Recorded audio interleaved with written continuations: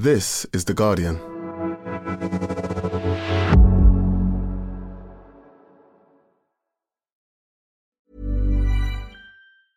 Finding your perfect home was hard, but thanks to Burrow, furnishing it has never been easier. Burrow's easy-to-assemble modular sofas and sectionals are made from premium, durable materials, including stain and scratch-resistant fabrics. So they're not just comfortable and stylish, they're built to last. Plus, every single Burrow order ships free right to your door. Right now, get 15% off your first order at burrow.com/ACAST. That's 15% off at burrow.com/ACAST.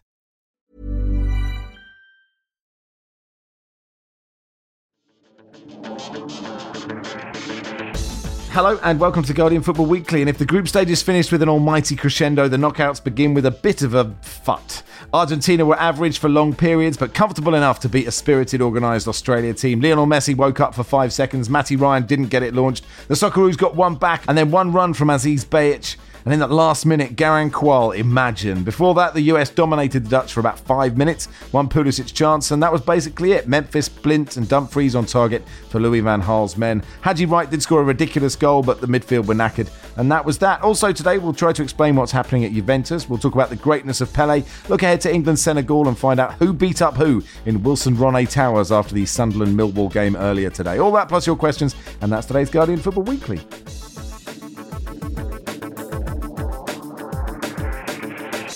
On the panel today, from a busy media centre, just after full time, the press conference room in Argentina, Australia. Jonathan Wilson, hello. Hi, how you doing? Yeah, very good, thanks. Hi, Nikki Bandini. Hi. And Marcela Mora y Araujo in Buenos Aires. Got a cigarette on the go. Is that a cigarette of relief, Marcela? It's a cigarette of delight.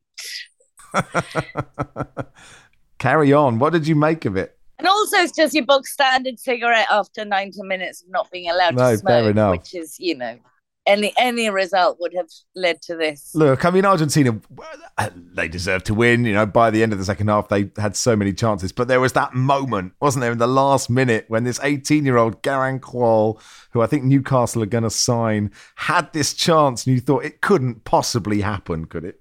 Well, I think the whole point of this exercise is that it could possibly happen, and that's why several people around me now are having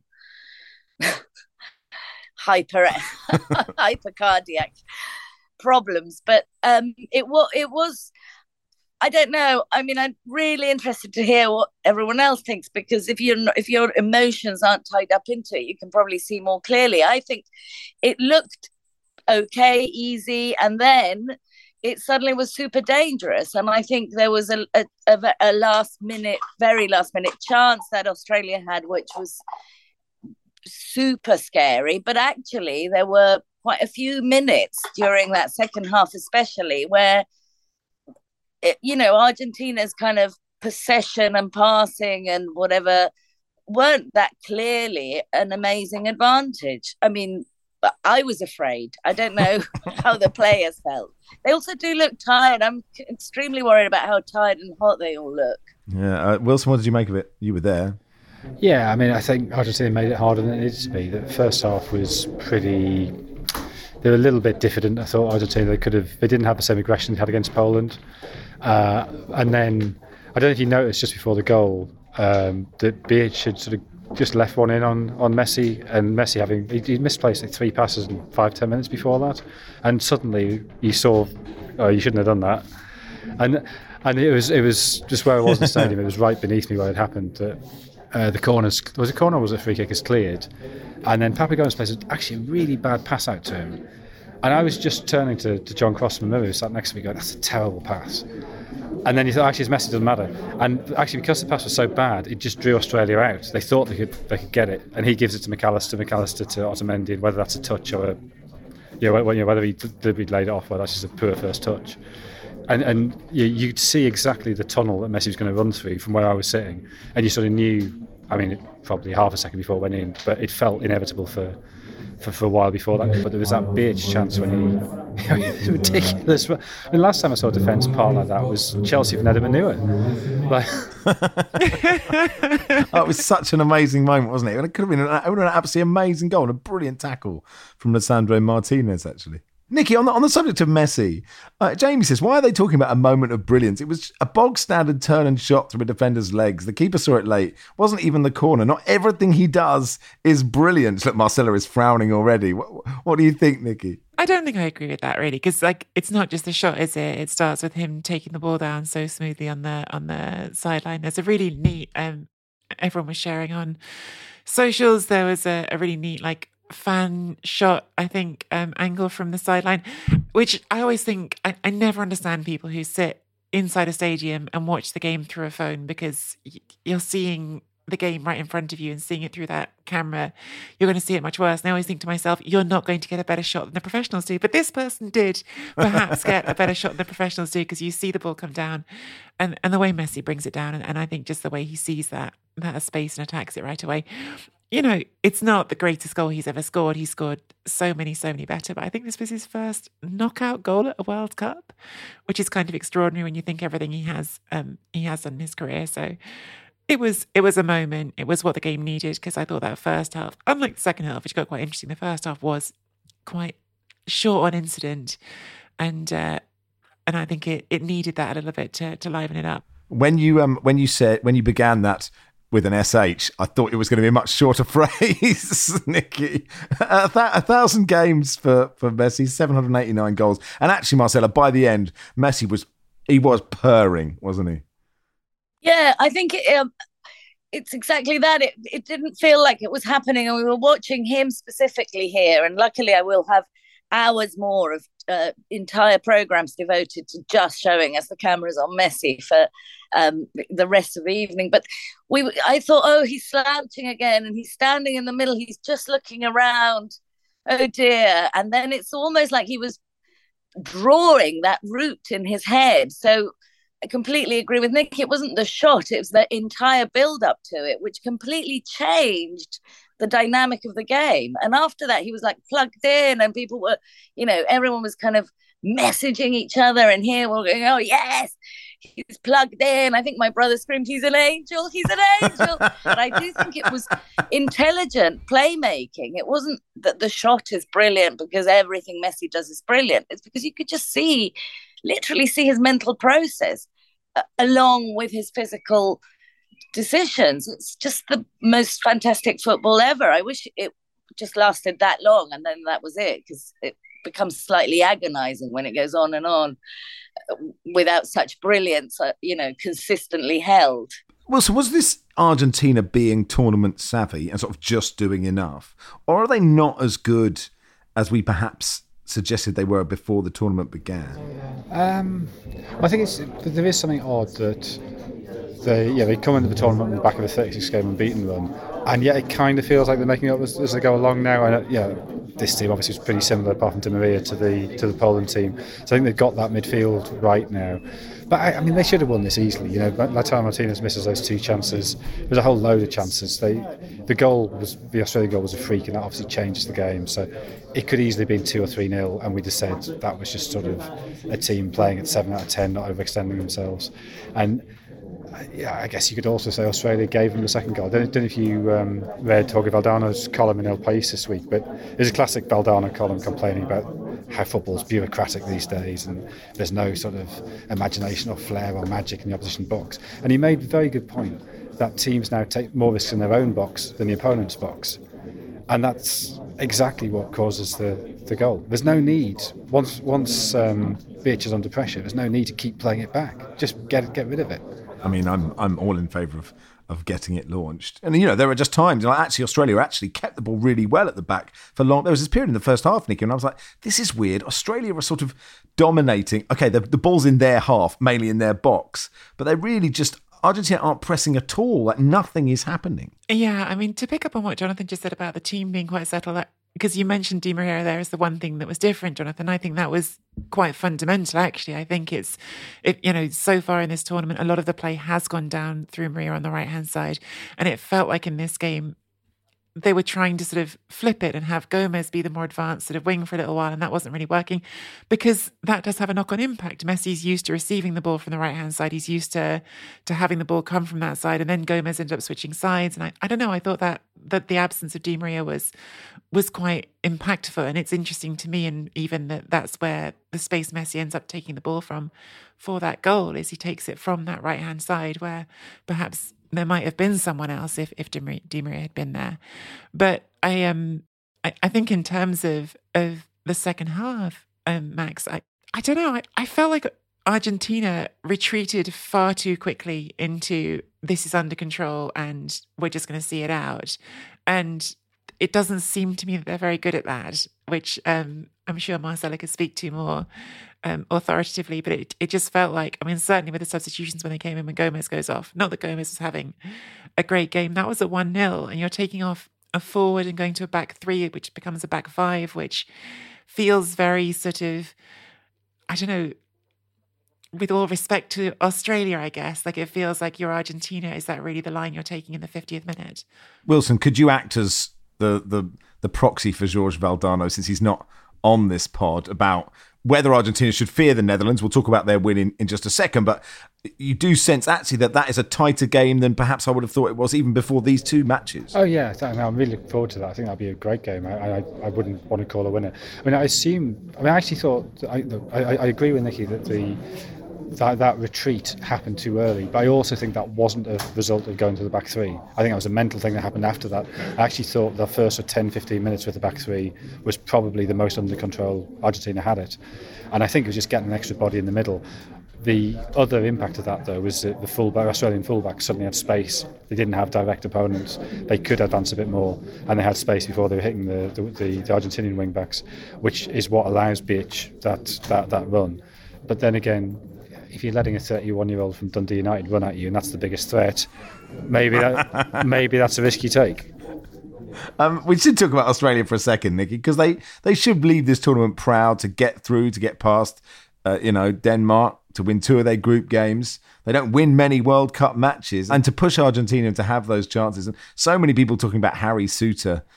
Suddy saying, how much is Souttar going to cost a Premier League team in January? Will it be a new record for a centre-back in the league? He was talismanic, wasn't he, really, for them? Yeah, and I think he obviously has been in this tournament. And it feels like it's one of those things, isn't it? He's played well, and I also think there's a little bit where it's just because he stands out so much, because he is so big, because he's so tall, that helps sort of add to this hype around him. But he's had a good tournament, and then he started this game really well. I mean, he sort of put Messi on the floor, didn't he, at the beginning of this game, which is probably, I'm sure, if you're playing against Leo Messi and you're a young defender like Souttar is, it's probably like a really reassuring thing to be able to do just once, to be like, okay, I've got something on you. You're clearly still Leo Messi, but I've managed to show you that I've got something to my game that you can't get around.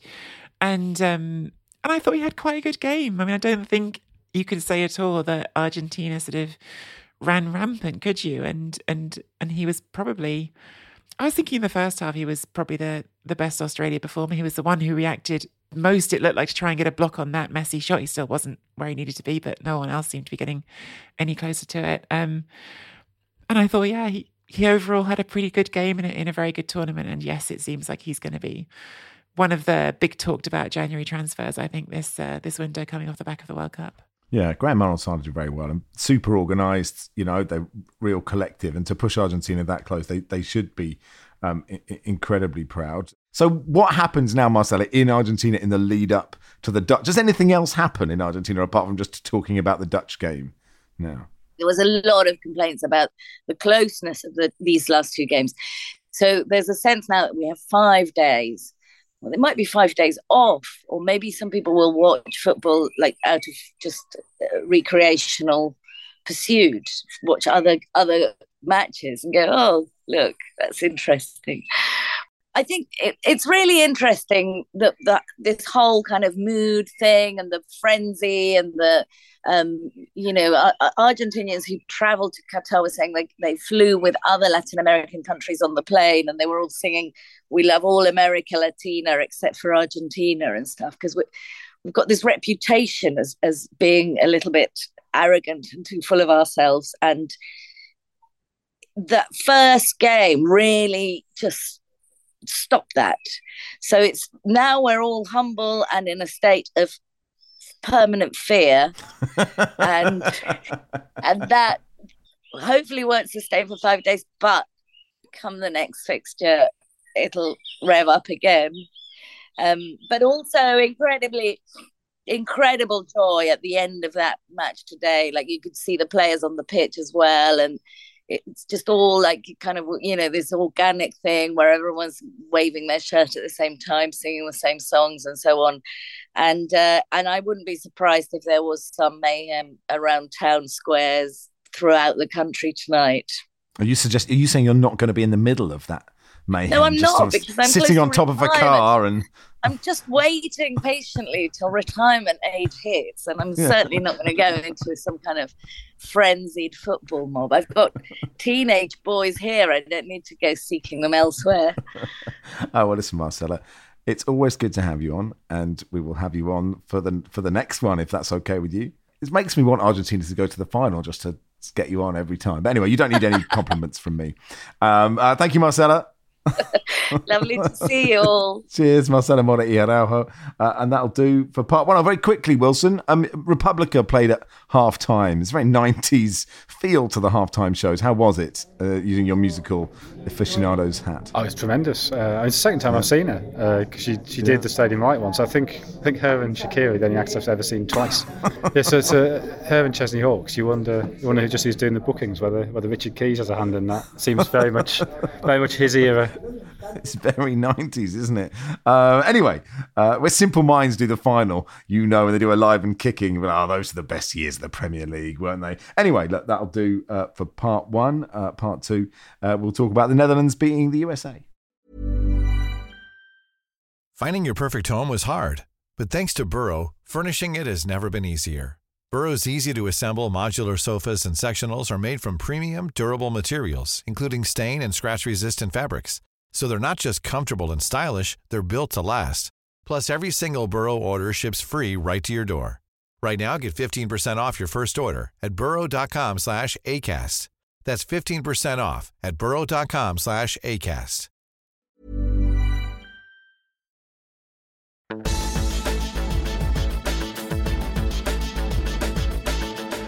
Welcome to part two of the Guardian Football Weekly then. So look, the Netherlands beat the USA 3-1. Before we talk to the panel, let's talk to Brian Armand-Graham, who was covering the game for the Guardian and was at the ground. How you doing, Brian?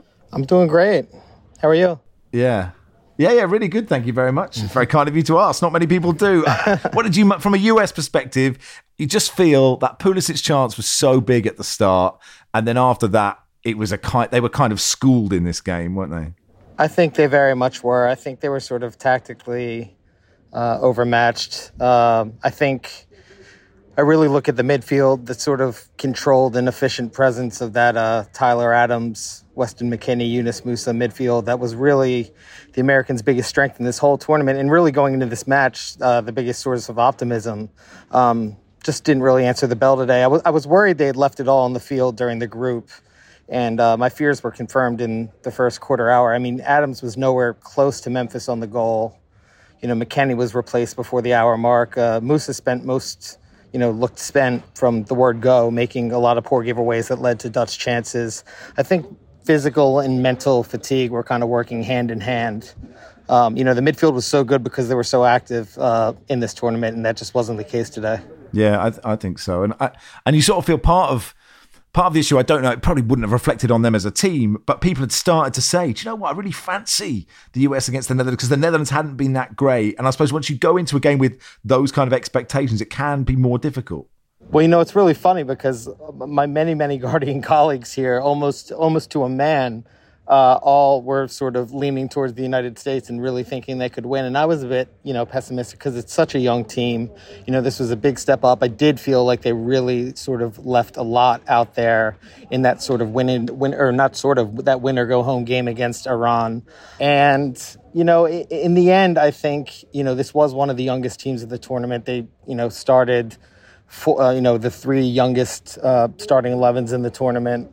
four of the youngest five. I think it was a learning experience for them, and going up against a team like the Netherlands, maybe not the sort of the Netherlands that we remember from 8 or 12 years ago, but it's this was going to be a tough one for them. A professional team with a lot of teams, with players with Champions League experience and stuff. And I think in the end, their ruthlessness and finishing ability really sort of won the day.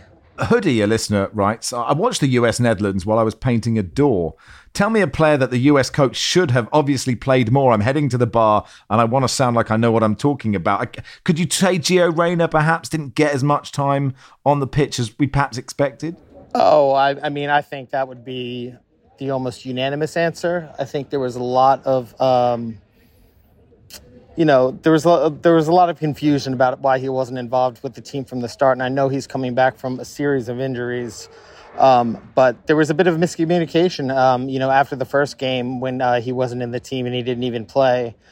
He had said that he was fit, and that sort of there was a bit of cross communication with the manager Greg Berhalter. And then he only came on, I believe, for 8 minutes in the second match. He didn't play at all against Iran. And they really, especially in that Iran match, when you feel like they could have really used him a lot more, especially because, they left some other players at home like Ricardo Pepi. I don't know. I think that's going to really be one of the big questions coming out of this tournament about why he wasn't involved a lot more. Is Berhalter's job safe? I mean, he's done well with this young crop. You're building towards a World Cup that you're co-hosting. You imagine that so many of these players, and it's very hard to read 4 years ahead, isn't it? But should be at their absolute peak come 2026. Oh, absolutely. I mean, I think that's really, he resisted the notion when you brought up that sort of youth movement. I mean, they over this entire, over his tenure, they rotated in, over 100 players. He resisted the sort of notion that this was a setup that was really building for 4 years from now. But, in reality, that's what it was. The next time the U.S. plays a World Cup match after tonight, it will be on home soil. They did... They have so many players. I think 8 of the starting 11 tonight are 25 or under. Yunus Musa just turned 20 the day of the Iran game, or the night of the Iran game. And, they're a very, very young team. For the first time, we have more American teenagers than ever are playing sort of in Europe's biggest, 5 leagues, instead of coming up, through Major League Soccer, which is just a lower quality. There's a lot of promise. But what they really do need to do is develop that sort of ruthlessness in front of the net that, was really the difference of the match. They're missing Josie Altidore, aren't they? Clearly. Now, before we let you go, Brian, Jonathan Wilson, who we're about to talk to, has told us to ask you about camel racing. I went to the camel races today, about 40-minute drive west of Doha. It's not really for the tourists because there's not a lot of English language sort of literature around the event. To be honest, I actually went there today, not even sure there was races today, but in fact, it is the first day of a meet that runs through the 14th. And I will say, as somebody who really does love thoroughbred racing, horse racing, just spending time on the sort of backside of the track today with a lot of the, different people that work with the animals and stuff, I do feel that there was a sort of universality there that I felt a lot of backside people are the same everywhere you go. Can I ask a stupid question? Were they running on the flat or on the jumps? Oh, they were running on the flat. But the one thing that really did sort of that caught my attention is that when the races end, the next one begins almost immediately, like within 15 seconds. It's almost like a relay. So, instead of having, 30 minutes to, place your punts, it was pretty frenetic. And they have robot jockeys and the people, little tiny robots on top of the camels because they outlawed children doing it about 15 years ago. And it was quite a scene. So, and how sentient are the robots? I mean, what's the point of the robot? Well, they're flat. Well, so outside the course, they're actually trailed by people, a whole caravan of Land Cruisers. And I believe the people in these Land Cruisers are actually controlling them with a remote control. And, as they're coming down the home stretch, sort of flanked by this, complete phalanx of Land Cruisers, all the horns start honking. It's pretty crazy. It was definitely a different experience, and maybe I'll come back one day, maybe around the 2036 Olympics. Well, we're slightly off topic. But Brian, I appreciate your time, and thanks for coming on. And hopefully we'll chat to you again soon. Absolutely, thanks for having me. Thank you, Brian Almond-Graham there, watching the US. Let's bring in the panel. Nicky Bandini and Jonathan Wilson. Matty says, Blind Dumfries Depay sounds like an old Delta Blues legend. Look, the Dutch deserved this, Nicky, didn't they? Tactically spot on, were better. It wasn't really a fascinating football match. I thought there was some interesting parts to it. Certainly, I think there was almost, it felt like, in when you looked on socials, this misconception at halftime, like, America, because they came out with more energy and more... dynamism. Some people felt like they'd been hard done by, but I thought the Dutch knew exactly what they were doing. They were setting traps. They were inviting them forward. I think to some extent they were actually drawing that energy out of America. I think even if you look at the first goal, Tyler Adams chasing back is so sort of heavy-footed and behind Memphis Depay for such a long way. And I think that's laziness to some extent, but they have played 4 games this tournament, always in this very front-footed style, always in this very sort of like up-in-your-face way of trying to approach the game. And I think that the Dutch exploited that really effectively. It was obviously a brilliant game individually for Denzel Dumfries, who set up 2 goals and scored a goal. And in some ways, almost that was the perfect setup for him, because he's a really fascinating player, Dumfries. I think he's sort of in Italy had this negative perception almost by simple virtue of the fact that he replaced Achraf Hakimi at Inter, and Hakimi was so good that Dumfries came in and it was like, well, you're not as good as Hakimi was, and he isn't. And I think technically as a footballer, he hasn't got Hakimi's gifts. He hasn't got that ability to beat a man one-on-one in the same way. But when you're asking him just to have that explosiveness, to get down the sideline, to put those balls into the middle, he is very effective at it, and he can be very effective at it. And this was definitely a game for him. And yeah, I mean, the Netherlands were very comfortable, it felt to me, certainly once the first goal had gone in. And even after the USA scored in the second half, it never felt like, because they scored so quickly again, it never felt like the game really came back into the balance. Yeah, Nicky's spot on, isn't she, Wilson? Like, basically, as far as I can see, the Dutch just let the US centre-backs have it and say, you're not really good enough at passing a ball, so we'll just get it once you've tried to do something clever. Yeah, I think Nicky referred to the first goal. I think similar was true for the second and third, that you see a lot of complaints of, why wasn't Blind picked up? How did Dumfries have space in the back post? Well, because they were knackered, because the Dutch had just let them run themselves out. So I think it was...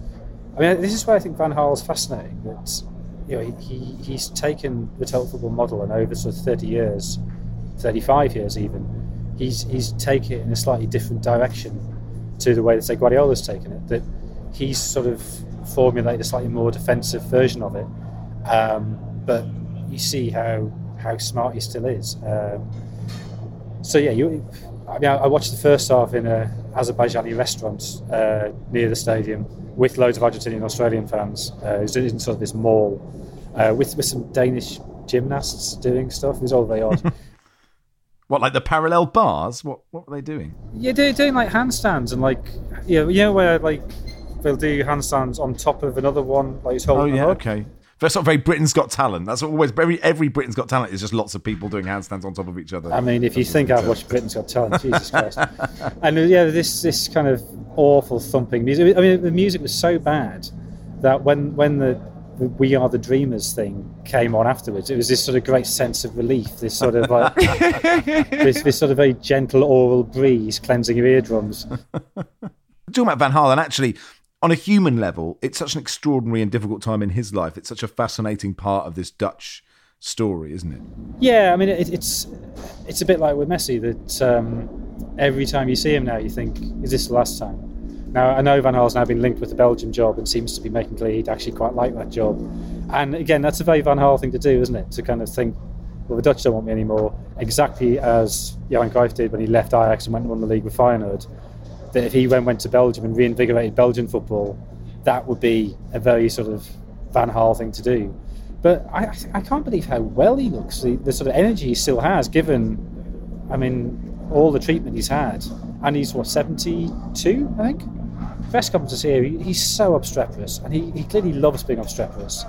Yes, after the Senegal game, there was a question from a Brazilian journalist, and a lot of the questions at World Cups, partly because the translation's not perfect, it wasn't really a question. And normally managers sort of vaguely pick up a thread from it and just say something. But Van Gaal was just like, was that a question? That's not a question, it's a statement. Is that what you think? Or do you want to know what I think?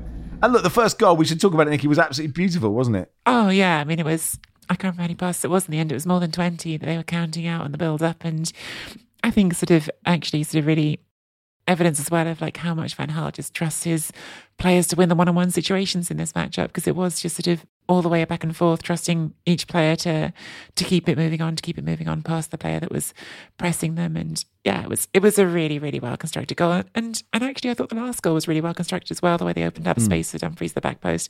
When they attacked the Netherlands, I thought they were really smart about the way they drew people out of position. It was a very, very strong performance from them as a team against a team that they are better than. You know, I think there's nothing sort of disgraceful for the US in exiting against the Netherlands either. Yes, Dumfries was the most unmarked player in the history of football for that third goal. Meanwhile, the US goal, I mean, it gave us a bit of hope that this game might be really exciting. Mike says, I've seen the goal about 20 times now. I still don't understand what happened. Intentional or not, it feels like a FIFA glitch. I said, was it intentional? If it's intentional, it's the best finish of all time. To which Will said, based on his first touch about a minute ago, it definitely wasn't intended. It wasn't, was it, Wilson? It was like, I've never seen that before, I don't think. Yeah, I mean, got to the media centre, watched it, and I just don't know what happened. I mean, did he sort of backheel it into the ground, send it spinning up? I couldn't work out. Span over his foot, but just really high, and like. But somehow wild. Just squirted off the sort of inside of his heel, and it was one of those where you couldn't quite believe what had happened. You sort of got the sense that the keeper couldn't quite believe what had happened, and you sort of assume, it must be offside or something. It doesn't feel quite right, just the way that everybody had to sort of stop and watch it, and nobody could stop it. So yeah, I mean, absolutely astonishing finish. But I can't. I mean, the thing is, if he did mean it, it's such a high tower thing to do. It's still almost certainly the wrong thing to have done. It was amazing, wasn't it? Anyway, look, the Dutch, pretty comfortable winners, and that'll do for part 2. Part 3, we'll look ahead to England-Senegal. We'll discuss Pele, and we'll talk about the situation at Juventus too. Back in a sec.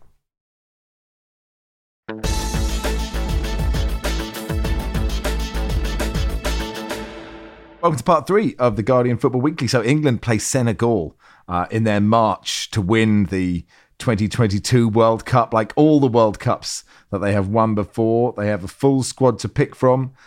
Senegal are missing Idrissa Gana Gueye, is suspended. Kouyate's missing with an ankle injury. What do you think's going to happen, Nikki? I think England will win. Of course, everyone's seen it now, the curse stat about when England play knockout games on ITV, basically they always lose. So because it's on ITV, presumably that means England will lose. But no, I think England have been one of the more convincing teams in the tournament so far, and I think they should expect to beat most teams in this tournament, not all of them, but I think Senegal are one they should expect to beat. Having said that, Senegal have played well too. I think Sarr's been one of the players who's really stood out to me this tournament as someone who I guess has sort of caught my eye and really impressed. Clearly missing Mane up front, but they're a team that could beat England. I think England are the better team and they're a team I expect to go through, but I think it'll be a good game of football. Yeah, I mean, Senegal, they're very big, they're very physical, they're very well organised. I think they're by far the best pressing team in Africa. I think they're very sensible about how they use the press. They use it sparingly. The thing that struck me, I went to 2 of their group games. They don't look as defensively solid in this tournament as they did at the Cup of Nations. Now, obviously, they're playing a high level of opposition. Cup of Nations only let in 2 goals in 7 games. They've let in 4 goals in 3 in this one, and all the goals I think have come in the last half hour of games. So that maybe is a slight concern that maybe they struggle to sustain that intensity. But the absence of those 3 players is huge. Mane we knew about, and he is their main goal threat. But Kouyaté and Gueye, the 3 of them are the 3 players who played together in the 2012 Olympics when Aliou Cissé, who's now the senior coach, was the assistant coach. And they're sort of the real core of the side. So them not being there, I think is a huge absence. So I don't think it'd be straightforward. I don't think it'd be easy. I think it could be quite attritional. I think we've got to be patient. But I could sort of see it being sort of 65, 70 minutes, then England substitutes, turning it, and a couple of goals in the last 20 minutes or so. Wilson, do you think Gareth will pull the handbrake up a tiny bit and go to a 3 at the back, or will it still be on the full release that we're currently witnessing? No, I think it'll be the 4-3-3 again, because I think England should have sort of 60% of the ball. I think Senegal will be quite happy to give them that with that option of pressing. England can't mess about with it. We've got to watch that. But yeah, I think fundamentally Senegal will sit quite deep. I think it'll be hard for England to threaten them from set plays. It's obviously one of England's main modes of attack. I think Senegal they are just a very, very big physical side. And I guess if it does go to penalties, and El Hadji Diouf was talking about this last week and pointing out Senegal have won 2 key penalty shootouts already this year. But what you'd say about that is, A, the player who scored the decisive penalty was Mane, and he's in both of them, and he's not there. And B, there's a feeling, I mean, we saw it with Chelsea as well when they brought on Kepa for Mendy in the League Cup final last year, that they're not convinced by Mendy as a penalty-saving keeper. He saved enough against Egypt twice, but whether he's one of the best penalty-saving keepers at this tournament, I doubt. So if it does stay 0-0 and go to penalties, well, I don't think that's disastrous for England. It'd be fun if they tried to bring Kepa on somehow, wouldn't it? Senegal have conceded from a cross in every game, so it's got a Harry Maguire winner written all over it. Meanwhile, Nikki, France play Poland. Poland have been indescribably boring so far in this tournament. Seem very fortunate to have got through. Have they got any hope, or do you have any hope that they might just be a bit more interesting in this football match? I mean, I think the hope comes from the fact that there's some players in that team who are obviously brilliant players. Obviously, when you've got Robert Lewandowski up front, you've got chances to do things, but you've got Piotr Zielinski in midfield as well, who I think very highly of as a footballer. But no, they've been, as you just said, Max, indescribably awful to watch this tournament so far. I suppose the other hope in this situation comes from the fact that despite being, I think, the best team in this tournament, the team that probably I expect to win on balance, France have also shown themselves to be vulnerable, haven't they? I mean, even from the very first game, which they won 4-1, they conceded that early goal against Australia, and you're a bit like, hey, hang on, what's going on here? So they aren't, even though they are so potent going forward, France, you feel like they're capable of an implosion. And if you're capable of an implosion against a team that has got the potential for a more creative performance in midfield, the potential for just scoring a goal out of nowhere because you've got Lewandowski, then there's a risk of a game breaking out. But again, I mean, I think more so than the England tie, this to me on paper looks like a very clearly favoured matchup for one team. Meanwhile, messages of support for Pelé have been sent from across the world, while the 3-time World Cup winner and possibly greatest footballer ever is being treated in hospital. Being reported he's receiving palliative care after chemotherapy treatment for colon cancer stopped having the expected results. Was admitted to hospital on Tuesday. Folha de São Paulo reported that he's being treated only for symptoms such as pain and shortness of breath. His manager and the Albert Einstein Hospital in São Paulo didn't immediately respond to requests for comments. Kylian Mbappe tweeted, "Pray for the king." Your thoughts, Wilson? Yeah, it's obviously very, very sad. In terms of how good a player he was, I sort of was, I mean, to say Pelé skeptic is obviously ludicrous. He was clearly a brilliant player, but I just sort of thought, he's an old player. How good could he have been? And then when I was researching my Argentina book, I watched the 1963 Libertadores final when Santos beat Boca 5-3 over 2 legs. And he is unbelievable in that game. He just looks like a modern player dropped into the past. And they kick him over and over and over again. And his strength, his willingness to sort of ride challenges, he's got this, he's not that big a bloke, but he had this great explosive pace and this balance and just enough sort of muscle to get through. But just totally controlled those 2 games while sort of fighting a battle while doing it. So I think it's very easy to sort of not realise just how sensational the player was. There's a really weird thing that's happened with Pelé, for my generation anyway, as someone who obviously was not around to watch him and see him in his heyday. I don't know if it's more to do with recency or what, but I feel like the legend of Maradona and the footage that I've seen of Maradona has felt much more sort of powerful. Of course, I've also got some sort of Italian perspective in that and seeing things through the lens of Serie A, but I just feel like I've seen endless endless footage of Maradona doing extraordinary things even before I was old enough to know about football. Whereas Pele, I've never really sort of found that seems to be in circulation. Everyone sort of agrees that Pele was brilliant, but it's not that he's got this highlight reel that sort of jumps out at you like Maradona juggling a ball in warm-ups, even at the Maradona. Yeah, I totally agree. And I wonder, Nicky, if that's because the people who make documentaries now were our age and were sort of, Maradona was sort of on our radar as we were getting into football. We all saw him play. We all saw those moments. And Pele is kind of reported, like you have to dig it out. Like Wilson had to dig out that game from '63, and that just changes the story of a player, I guess. But I think there's just less footage of him, isn't there? So things like his volley in the '58 World Cup final, it's sort of amazing because it's a 17-year-old. People go, oh, it's just amazing. And you look at it with modern eyes, he flicks it very slowly over a very slow defender and hits it not that hard. I think, well, really? That's the thing we're getting excited about? And so I think that's why I had that doubt. And a lot of the things that he's famous for are things that go wrong. So his dummy against Uruguay in the is it the quarterfinal or the semi-final? But he misses. His shot from halfway line misses, and you sort of think of his pass to Carlos Alberto at the end of that game. Again, it's not him scoring, but it is a beautiful assist, perfectly weighted to a man hurtling outside him. But I sort of think it's very hard to for Maradona, it's very easy to pick out his second goal against England as this is sensational. With Pele, I think you do have to go looking for it a bit harder. But if anybody wants to see why he is as highly regarded as he is in Brazil, dig out the YouTube highlights of those 63 Libertadores finals. We, of course, wish him well. Changing tack, Nicky, what is happening at Juventus? Last Monday, their entire board, including the chairman and Super League fundamentalist Andrea Agnelli, resigned.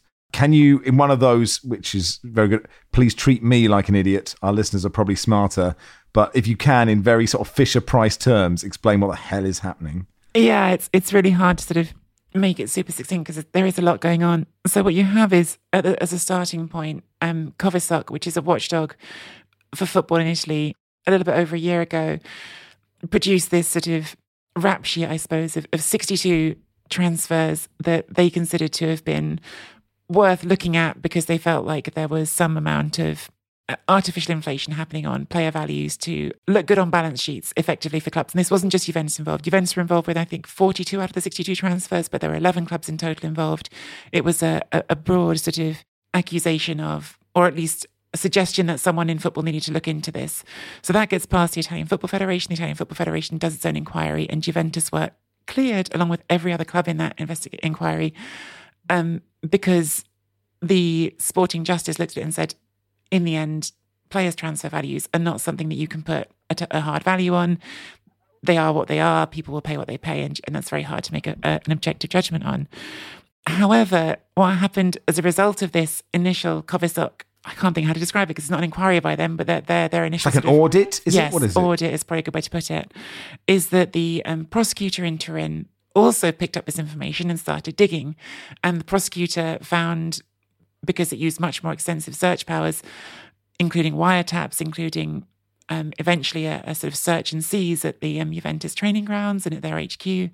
So the initial part of that was broadly referred to in Italy as the plusvalenza case, which is a capital gains case, because what you're doing is, allegedly, the allegation is, if you misreport players' values on your books, if you do player trades, which are typically exchange deals in which both players are valued higher, both clubs can make their balance sheets look nicer. That's the plusvalenza part of it. And that's the starting point for the prosecutor's investigation. But the prosecutors, when they started doing wiretaps, when they did the search and seize, find all sorts of other things out. And among the things that they found out that seems to be really at the heart of the explosive part of this is Juventus reported that they were made an agreement during COVID with their players to give up 3 months of salary. And the accusation that is now being charged is players did not give up 3 months of salary. They maybe gave up about 1 month's worth of salary. Now, Juventus absolutely deny all wrongdoing. They believe this is a question of how you interpret accounting data. They say that it's simply about how you report things, and they believe that what they've done is completely within the lines and fine. The allegations, though, are very serious, because the allegations are false financial statements, and they are of manipulating the markets, because, of course, Juventus are a publicly listed club. So if you're reporting things that go into your financial statements and you're saying out loud, our players have given up 3 months' worth of salary, and then it turns out they haven't, that's something that can affect your share price, and that's something where the stock market is also interested in what's going on. So these are serious allegations that are denied, and they're going to go to 2 separate processes now. And, you know, to put that into context, Andrea Agnelli, who has been certainly on the pitch unprecedented in his success as president of the club. They won 9 consecutive league titles. That never happened before in Italy. They went to 2 Champions League finals. They also achieved things off the pitch, which I think were objectively sort of a big step forward for Juventus in terms of modernising. You know, he wasn't the person who started the stadium project, but he was there for the inauguration. After that, they secured some huge sponsorship deals. They also got a Netflix series, an Amazon Prime series. They updated their logo. So he's been this sort of force of nature at the club. And the timing of this all happening is next year is the centenary of the Agnelli family owning Juventus. So there's no way that he wanted to step down and step away from this project at this time. So I think, again, absolutely, this is a really sort of not preempting anything from what's going to come out of this, because I think you have to be really careful not to make any assumptions on that front. But I think at the very least you acknowledge from that this is something that Juventus are taking very seriously, because you don't take such a strong decision as the entire dissolution of the board unless you think that's a really important step to protect the club and to protect everyone who's been involved in it. So it's a huge story. Where it ends up is really, really impossible to say. What we can say now is there is this Football Federation investigation following the law as it's written in the Italian Football Federation. It seems like potential penalties, if there is found to be financial wrongdoing, could be fines, could be points penalties. That's the broad outline of what could happen. The consequences on the pitch are easier to map out and could be quite damaging to the club. Getting thrown out of Europe and having points penalties, these are serious implications. The charges in terms of how they could affect them in the stock market and the criminal cases, of course, are even more serious, because you're talking about people's lives that are going to be affected. But I think really, really a dangerous area to speculate about. I think that's something that you just have to let that process run its course. John Elkann, the chief executive of Exor, the holding company that owns Juventus, on behalf of the Agnelli family, stressed on Tuesday that the first task of the new board will be to restore stability while resolving the legal issues faced by the club, saying he had trust that, quote, the club will demonstrate it always acted correctly. The club denies any wrongdoing. As Nicky has said, Juve announced on Monday that new financial statements will be released for last season, guided by, quote, new legal and accounting opinions from independent experts. Elsewhere, Wilson Peter says, thoughts on Sunderland's 3-0 win over Millwall. Is odd that the championship has begun again during the World Cup, but well done, Wilson. You won 3-0. Yeah, and obviously sharing a flat with one of Millwall's most ardent fans. It was absolutely a measure of delight this afternoon. Was Barney singing "No One Likes Us, We Don't Care" all afternoon? I mean, he had me in a headlock for most of the day, so yeah. Of course he did. His flat cap on, Ronnie. Meanwhile, Cambridge United, the ultimate following football on Twitter pain, 89 minutes 1-1, retweeting all of the GIFs and everything. 90 minutes, penalty to Forest Green. 90 plus, Connor Wickham converts. Absolutely hate football. A friend of the pod, Suffocated Kumquat Rap, says, look, with all the drama of the final group games, the start of the knockouts and continuing controversies coming out of this World Cup, important stories elsewhere in the sporting world can fall through the cracks. Have you seen this? And what's your take? Controversial in my opinion. The Sun reporting Joe Hart holding hands with his wife as the ex-England star goes away during the World Cup. The wind and the rain. How is this a story? It's amazing. Fair enough. Anyway, it got us going. Barry says, is Jonathan Wilson okay? The stress of week 1 seemed to have weighed heavy on him. I was very tired last time I spoke to you. I'm less tired now. But the problem is these games start at 10 o'clock. So they finish at midnight. By the time you've done the press conference, written up your piece, get back through the traffic, it's often sort of 3:30 by the time you get into bed. And then Barney has moved all your furniture out of your room, onto the balcony, hasn't he? Yeah, he's so much cut the laces out of all my shoes. Of course he has. He's done a poo on your bed. You know what he's like. Absolute he's a rotter, isn't he? But the problem when you get in at 3:30, you kind of, it obviously gets light at, I don't know, 6:30, 7:30. So you're just sort of waking up at 7:00, 8:00. It's not been a tournament with much sleep. No, okay, well, we'll let you go to bed then. Thank you for your time today, Jonathan. Cheers, thank you. Thank you, Nikki. Thanks. Football Weekly was produced by Joel Grove. Our executive producer is Christian Bennett.